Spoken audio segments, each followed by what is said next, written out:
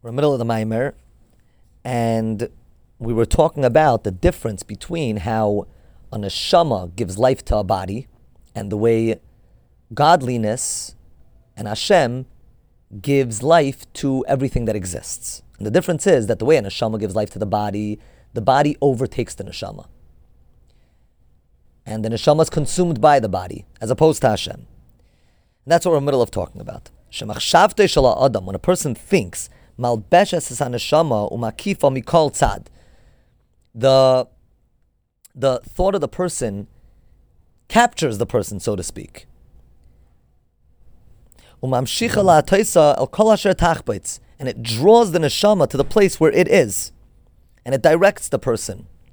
ששם תהיה משכן הנשמה והשראתה, that in the place of where the thought is, that's where the person is. וכמו בדיבור ומעשה, and the same thing applies to what the person speaks about and what the person does. The person is overtaken by the thought, by the speech, and by the action. That's where they are at the moment of speech, thought, and action.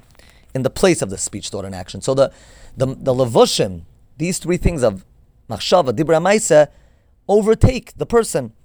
About Hashem it says, and Hashem says, your thoughts are not like my thoughts. What's the difference? The difference is that Hashem does not have to, so to speak, be present in his thoughts. And the worlds do not have that effect on Hashem and change or move Hashem in any way. The same way Hashem was one and only before creation, he remains one and only after creation. She'eino, because all the worlds and everything that exists has no significance to Hashem, so to speak. And therefore, he doesn't get captured by it. והגם שהוא כולם. Now, even though, how can you say it's insignificant if he's giving life to it?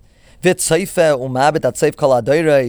and he gazes and looks at everything that exists and is going to exist and existed. בהשגחה pratis, with individualized hashgacha, which means care. Al kol darkei ish va'alilas mitzadig avar, on everything that will occur to a person, Hashem is involved in, knows about, directs. Like it says also that Hashem's eyes are open and aware and knowledgeable about everything that's going on. So how can you say that it, like, so to speak, doesn't interest him? It's like it says that before you, everything is open, everything is revealed. Everything is revealed and known to you. Pirush hakol galei v'yadua. What does it mean? Everything is revealed and known.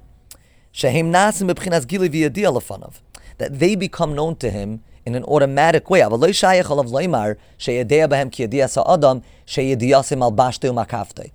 You can't say that Hashem knows things in the way that a person knows things, which again, as we said about in another mimer as well, that when a person knows something, that knowledge is very effective on the person. It takes over the person. The person is, again, like we said, present in his thoughts.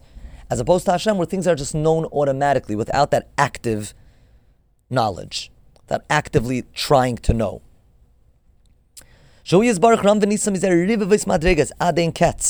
Because Hashem is so above, infinitely above anything that happens. And therefore he's not overtaken by it. He's holy and disconnected.